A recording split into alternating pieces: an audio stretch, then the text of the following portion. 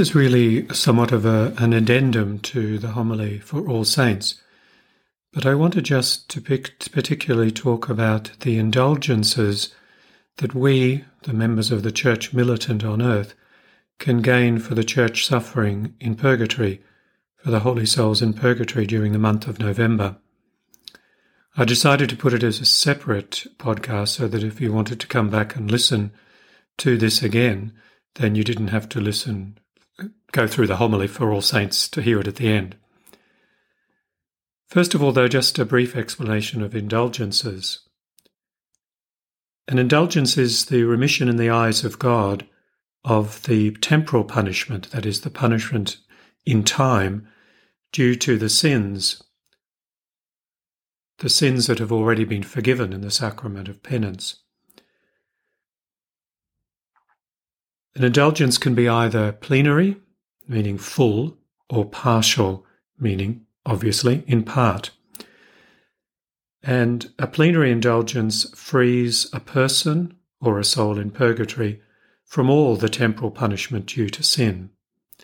And a partial indulgence frees the person or the soul in purgatory from some of the temporal punishment due to sin. So, to put it in another way, a plenary indulgence for a soul in purgatory gets that soul out of purgatory immediately, and they enter heaven. And if we gain a plenary indulgence for ourselves who are alive, then, as it's put rather quaintly but accurately, if we died straight after we got the plenary indulgence, we would go straight to heaven. There are conditions imposed by the Church because Christ has left the fruit and merit of his sacrifice on the cross, which is infinite and for all time, and he has given the Church the authority to distribute the fruits and merits of his saving sacrifice. And of course, in terms of sin, we receive that regularly, and we should do it very regularly in the sacrament of penance. But the conditions for gaining indulgences, either for ourselves who are still alive, or in this case for the souls in purgatory, are that we must have the general intention of doing that.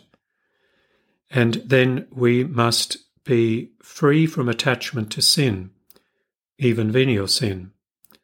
By means of attachment to sin, it means to a particular sin, not to sin in general. So we have to cultivate within ourselves regularly a hatred and distaste of sin, so that when we come to gain a plenary indulgence for ourselves or for others, we can say that we don't like the sins that we have committed. We have to receive Holy Communion on the day that we do the indulgenced act, which I'll describe in a moment. And we must recite a prayer for the intentions of the Holy Father, and no particular prayers are prescribed. Usually one Our Father and one Hail Mary is good enough, or any other suitable prayer.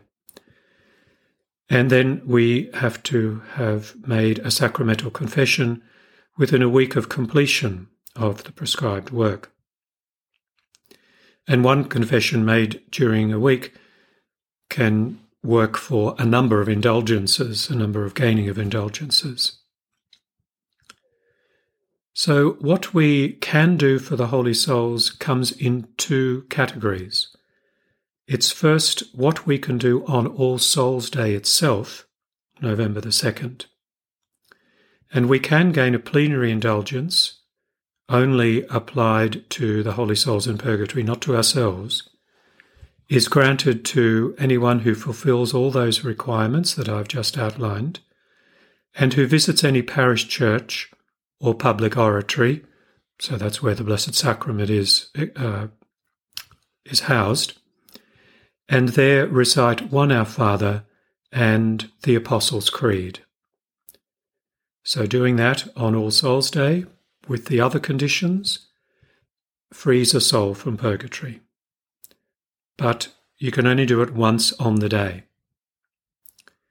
Now, the other plenary indulgence comes between the time of November 1st to November 8th, so the first week of November. and those 2 days are included. So from tomorrow until next Sunday, inclusive, you may gain a plenary indulgence for a holy soul in purgatory if you visit a cemetery and pray, even if only mentally, for the departed. And you can do that every day of the week. And then you get a soul out of purgatory, so to speak. However, you must go to receive Holy Communion on that day, plus the other conditions. So I commend those 2 indulgences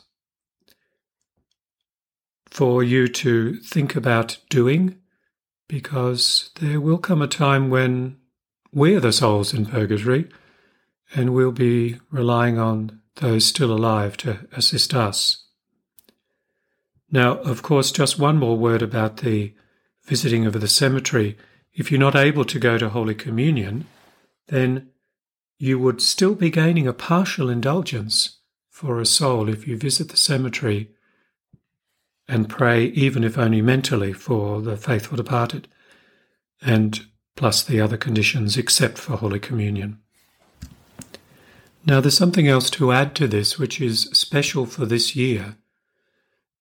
The Sacred Apostolic Penitentiary, which is the Church's senior tribunal or court, and handles all matters of the internal forum as well as indulgences, has just issued a decree which was signed on the feast day of St. John Paul II about this annual opportunity to gain indulgences for the souls in purgatory, and particularly they have issued this because of the time we are in of the COVID virus, because in some parts of the world it may be difficult for the people to fulfill the requirements.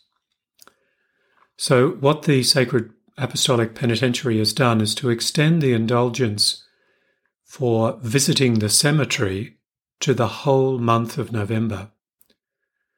So that means all the days of November we may visit a cemetery, fulfill the requirements of praying at the cemetery for the faithful departed, receive Holy Communion, have been to confession in a week before or a week after, have had a detachment from sin, and say the prayers for the intentions of the Holy Father on any day of November, and we may gain a plenary indulgence for a soul in purgatory. Also, the Sacred Apostolic Penitentiary has extended the All Souls' Day plenary indulgence and has said that this may be transferred to the previous Sunday, which is All Saints' Day, tomorrow, or the following Sunday, which is the 8th of November, or if the person can't do it on those Sundays, then any other day of November that the faithful may choose. But that's only done on one day. So it's done on All Souls' Day, or if you can't do it then, on All Saints' Day, or on November the 8th, or on any other day of November.